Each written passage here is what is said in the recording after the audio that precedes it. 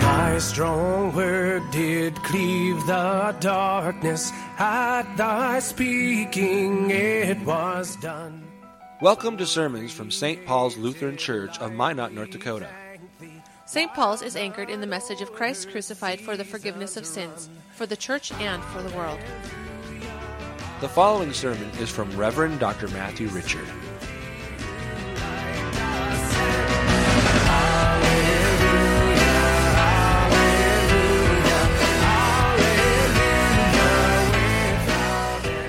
Holy Gospel according to St. John, the 8th chapter.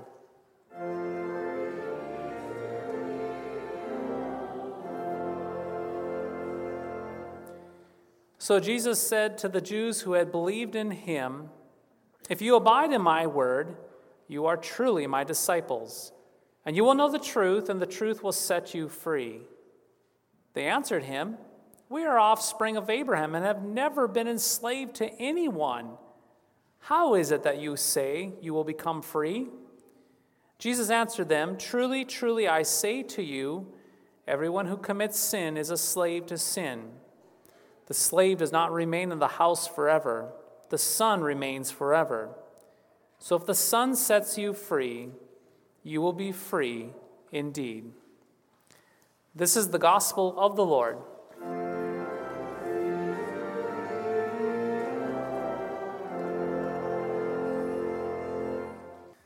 In the name of Jesus, Amen. During the time of Martin Luther in the 1500s, some 500 years ago, they were wrapped up in a terrible and profound lie. For the sake of simplicity, this lie that they were wrapped up into is this: they were enslaved to what we call ladder theology. Yes, ladder theology. You see, it was commonly held from medieval teachings that mankind needed to ascend up to God. It was taught that a person needed to climb, and they needed to indeed climb a metaphoric ladder towards a holy and righteous God. And they did this through religious duties, indulgences, penance, monastic vows, pilgrimages, severe discipline of the body, and saying the Mass. They would climb each rung of the ladder, ascending higher and higher and higher to get to God.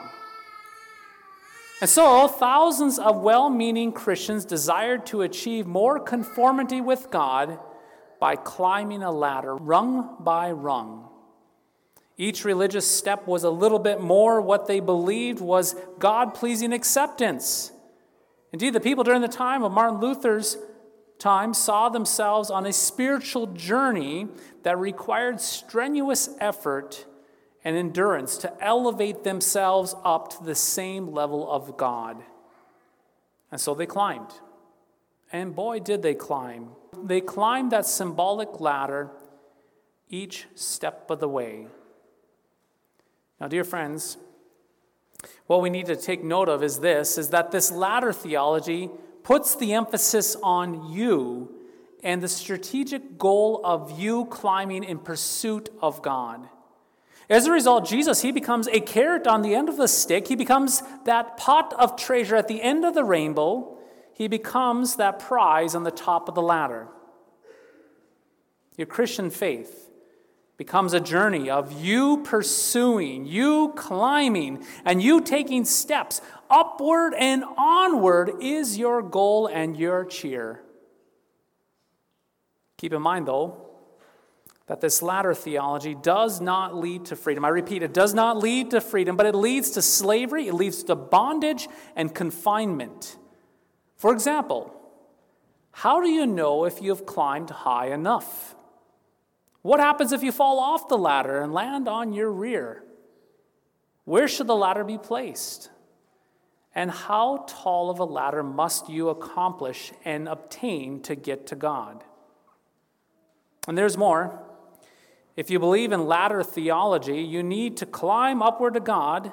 Yes, the emphasis is on you. It is on you to be active and busy and full of endurance. Here's the ladder. Now get busy. Climb. Yes, climb with all of your might. And if you do not make it to the top, well, try harder. Keep climbing. It makes sense now why people during the time of the Reformation had no assurance. Yes, they had no assurance. They were busy climbing that ladder, and that ladder had no end. And they were doing it by their own willpower, step after step. They were trying to ascend to God by their indulgences, their penance, saying the Mass, and so forth, to somehow just get a little taste of peace, to get a little bit more assurance, and to maybe, just maybe, get a glimpse of freedom. Now, in case you haven't noticed this ladder theology still exists today in the 21st century. Yes, whole church denominations are filled with this kind of ladder theology. You see, we do not even have to look that far. We do not have to look that far to find very well-meaning Christians coming to these ladder-climbing churches every single Sunday, where the pastor gets up before them and he's ready to give them ladder-climbing tips. More specifically, in their worship services, you will find people busily taking notes from the sermon on how to climb and where to climb. And after the services, they get together and they encourage each other in their climbing endeavors. Now, please keep in mind that these churches do not necessarily use the terminology of ladder theology, but rather they talk about the ladder as a faith journey or steps or level. Take your pick. Nonetheless, they are always seeking, they're always moving, but never arriving and never finding. And sometimes fights will break out in these ladder climbing theology churches over the best way to climb. Disputes will arise. What is the best way to climb? And sometimes fights break out when a person who is very good at climbing is not respected or revered by others who have not climbed high enough. And get this, if a person has a tragedy and does not have the energy to climb the ladder, well, they are given a little pass for a little bit of time. They're given a hall pass, but they are eventually encouraged to pull themselves up by their bootstraps, get back on that ladder, and try again. You see, in these ladder theology churches, everyone must climb the ladder. Everyone must be on the ladder. And the pastor, he usually is on that top of that ladder, showing everyone else how to climb and pulling everyone else up that ladder. And so, just like the poor people of the Roman Catholic Church in the 1500s, thousands upon thousands of Christians and pastors in our modern churches find themselves climbing. They're not doing this through archaic religious duties such as indulgences, penance, monastic vows, and saying the Mass, but they sure are climbing through modern ways. Even more, while these churches may look like they have it all together, what is not being said and what is not being talked about, what is in fact not even allowed to be talked about, is the fact that they do not have assurance.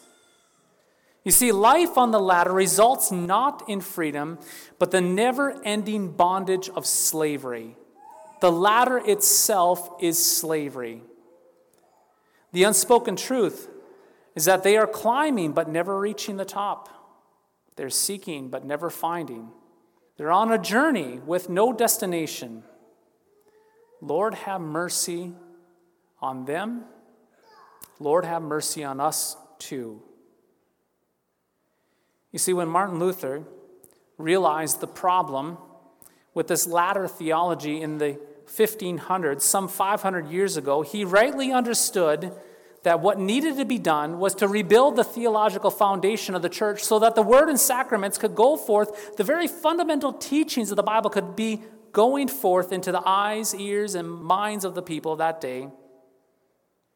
And so Luther, he had to knock down, he had to destroy and clear away all the ladders. Yes, the ladders needed to be cut down and they needed to be put through the wood chipper so that people would fall to the ground and realize that the Christian faith rests upon God's grace alone, through Christ alone, by faith alone. Indeed, the heart, the bread and butter of the Reformation was a rejection of ladder theology, that frantic effort of climbing into God's favor through personal pious strivings. The Reformers, they broke from this ladder theology to a gospel-centered theology where Jesus comes to us. See, according to our Reformers, it is only at the bottom that the church finds its life and hope, not the top, and my friends, certainly not on the ladder. Yes, it is only at the foundational level of Jesus, our cornerstone, that the church has freedom and hope and forgiveness and salvation. To paraphrase the words of Martin Luther, a person is not righteous by climbing the ladder, but is righteous when he or she does not climb, but simply receives and believes upon Jesus. This is the message of the Reformation. This is the most basic and fundamental message of the Christian faith that is for us. This is what we are about as Lutherans. This is where our freedom is found. You see, dear friends, a ladder is not a substitute for Jesus. Ladders do not cut it. When Christians and pastors go the way of ladder theology, they are dismissing Jesus and his work. In fact, when Christians and pastors promote ladder theology, they become so busy climbing that they fail to realize that Jesus has passed by them and is at the bottom with free grace and mercy and forgiveness for them. Therefore, you, all of you who have ears, hear this. We do not climb to Jesus. We do not climb to Jesus. He descends to us. We do not pursue Jesus. He pursues us. He pursues you. You cannot ascend high enough. You cannot climb enough rungs. You cannot pursue him enough. God be praised, though, that we do not need ladders. We have Jesus. This is the foundation that the church goes forth with, a lightened step, a joyful cheer, knowing that Jesus comes to sinners such as you and me too. As Jesus comes to save sinners like you and me who are at the bottom. He comes for sinners who can't climb the ladder, sinners who lie in dust and ashes. Dear baptized saints, this is the foundation that we are established and anchored upon. We rest in the finished work of Jesus, that finished and accomplished work that he came to us to accomplish. We do not huff and we do not puff climbing the rungs to Jesus, but we simply open our ears to hear Jesus in his word. We open our hands and mouths receiving Jesus, who comes to us with forgiveness and life and salvation. And it is with this great gospel that we invite others. Yes, we invite others. We invite others around us to come down off their ladders to the bottom with us, where we all receive Jesus together. That is what evangelism is. That is what missions is about. We tell people who have no ladders that they don't need ladders because they have Jesus and Jesus is for them. And we tell those who are so busy climbing their ladders that they don't need them because Jesus has descended, that Jesus is for them too. The Reformation truth, and the truth of all the scriptures, is this, that our Savior has descended to give us his gifts of righteousness. It is and has always been about Jesus and Jesus' strategic goal of drawing close to and pursuing sinners. This is our hope. Dear blessed baptized saints, this is our hope. This is our assurance. And this is our freedom. We are free of ladders because we have Jesus. May we receive Jesus not by ladders, but by faith. God be praised for this freedom. In the name of Jesus, amen.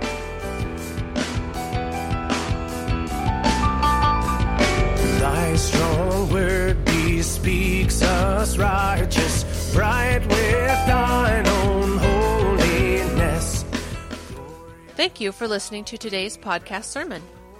You can access a full manuscript of today's sermon from Pastor Matthew Richard's blog at www.pastormattrichard.org or visit St. Paul's website at www.stpaulsminot.org. The Lord bless and keep you.